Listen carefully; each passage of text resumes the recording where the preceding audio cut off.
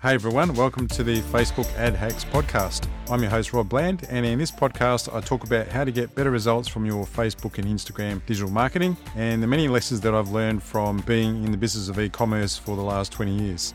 Enjoy today's episode. Hello you magnificent subscribers, I really appreciate your support. Today's episode is going to be all about how you can set up your own customized version of columns in the Facebook Ads Manager so that you've got all the information that you need at your fingertips. Now, because I recorded this as a video, it might be better for you to watch the actual video, and I'll put a link to that in the show notes. Hi there, I'm Rod. I'm the founder of Rod Bland Agency. I'm an e-commerce veteran. I ran my own e-commerce business for about 16 years, almost 17 actually. Sold it to my competitor a couple of years ago. Now what I do is help people with their Facebook and Instagram marketing. We help people create, set up, optimize, and just do better with running their ads and their websites in general. Today, I'm going to show you how you can set up a customized version of metrics columns in the Facebook Ads Manager that's applicable for both e-commerce and for lead generation. Let's jump on the computer. So this is the standard interface for the Facebook Ads Manager that you would most likely see.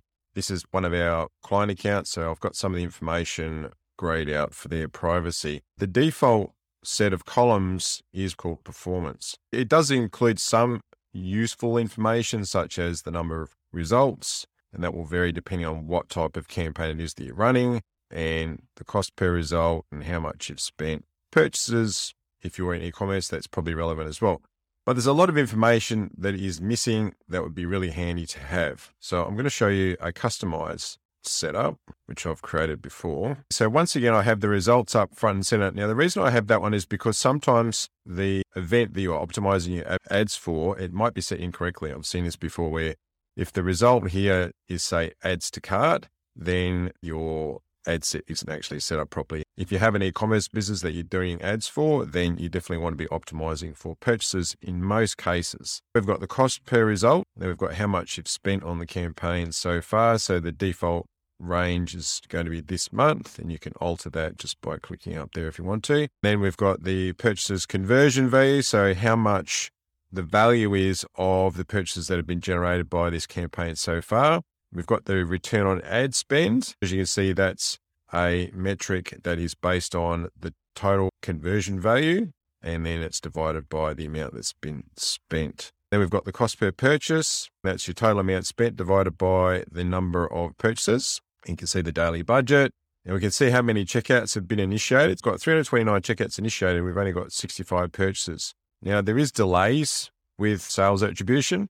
Sometimes you might need to look at not the past immediately prior to today. You might need to go back a week and then look at the date range from a week and then prior to that so that Facebook catches up on all the attributions. And we have the number of ads to cart and the cost per ad to cart. And we've got the conversion value of the ads to cart as well. So you can see that's almost $20,000 in terms of the cart value, but there's only about $10,000 of that is actually converted to a purchase. Then we've got CPMs, which is short for cost per milli, or it's the average cost per 1,000 impressions for your ad. And then outbound clicks. I find that's useful to know how many clicks have been generated that go off Facebook from the ad, especially for e-commerce. Then we've got the outbound click-through ratio.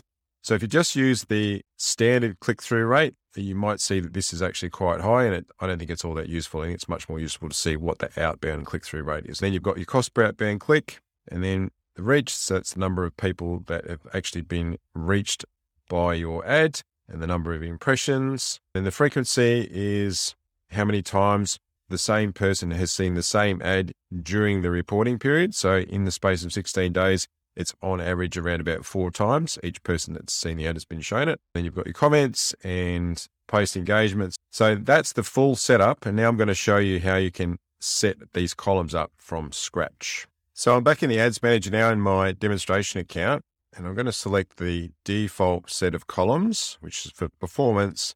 And then I'm going to customize these columns. Just to make things simpler, I'm going to delete all of the columns that are already there, and I'm going to add in the ones that I want one by one. So the first one I want is results, and then I want to have my cost per result. If you need to look for a column, just type in the word, then you can select cost per result. And then we want the amount spent, and then we want the number of purchases. So for that, I'm just going to use total. Notice how when you add one in, it adds in more granular options. You're not going to need all these other options. So I just turn those off and it just shows you overall purchases. Now let's look at the next column. So the total and also the conversion value is going to be in the next one. Once again, we're going to turn off all those granular options. Next, we want the return on ad spend, or ROAS for short. So just select the total there. Once again, turn off the granular options. And I want the cost per purchase next. I didn't actually select that, but I'm going to select it now. So notice as you select each option, it just adds it to the bottom. Next, I like to have the budget. That's the next one down. And I want some of the checkout information. So I'm working my way up the funnel. So from conversion, purchase, next is checkout. So I want the total number of checkouts initiated.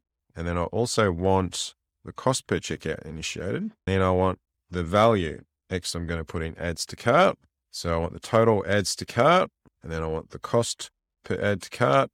And then I also want the conversion value for adds to cart as well. So once again, I'm just going to deselect those granular options. Now we're getting down to the end. So CPM, and then I also want the click information. So you see there's lots of options for click. I want outbound clicks, and I want the outbound click-through rate. And I also want the cost per outbound click as well. So let's edit those ones on, and then I'll use delivery so I can see whether the ad or campaign is currently delivering at the moment. And now we've just got the last 6 or so: reach, and then impressions, and then frequency, and post comments, and post engagement. So if you wanted to save that as a preset, you click on save as preset, and then you need to put in a name there. You click on apply. And now when you go back to your column, you've got your newly customized column that you can refer back to. If you're an agency and you're managing multiple clients, as long as you've got your client ad account attached to your business manager, you can easily duplicate this setup in different client ad accounts just by changing the ad account customized columns, and then you just need to save that column arrangement again. So that's the setup for e-commerce. Now I'm going to run through a setup for lead generation. So here's the setup for lead generation. So as before, we've got results and cost per result. I always like to have that at the beginning of the columns. How much you've spent, the number of leads that were generated.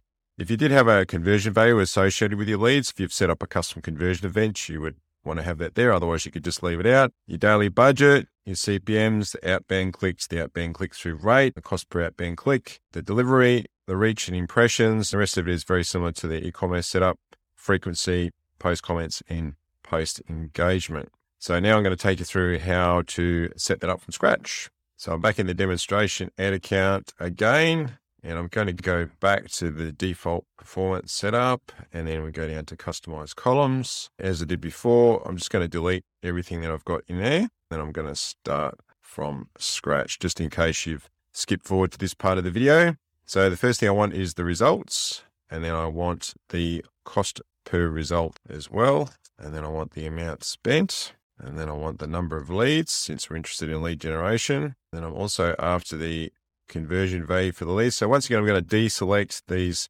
granular options, which aren't as useful, probably something that you're not that interested in. Next, we've got the budget, and then your CPM, your cost per milli, or the cost per 1,000 impressions. Then I'm interested in the outbound clicks. So I'll just type in outbound. So we want outbound clicks, the outbound click-through rate, and the cost per outbound click as well. Next, we've got delivery, and then reach. Then we've got impressions, and then frequency. And finally, I've got comments. Always like to see if ads are getting a lot of comments, and it's always good to pick up anything not desirable, so you can fix that.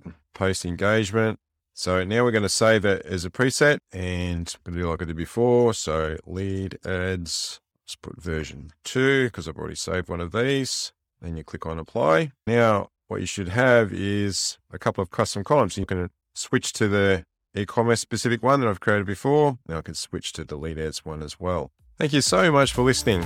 If you found this episode useful, here's 2 ways I can help you grow your business for free. Firstly, subscribe to my YouTube channel at rodsyt.com. And secondly, you can join my free group at rodsgroup.com. And finally, leave me a 5-star review so that I can reach more people and I can get the attention of some amazing guests that I can bring on the show. I'll catch you in the next episode.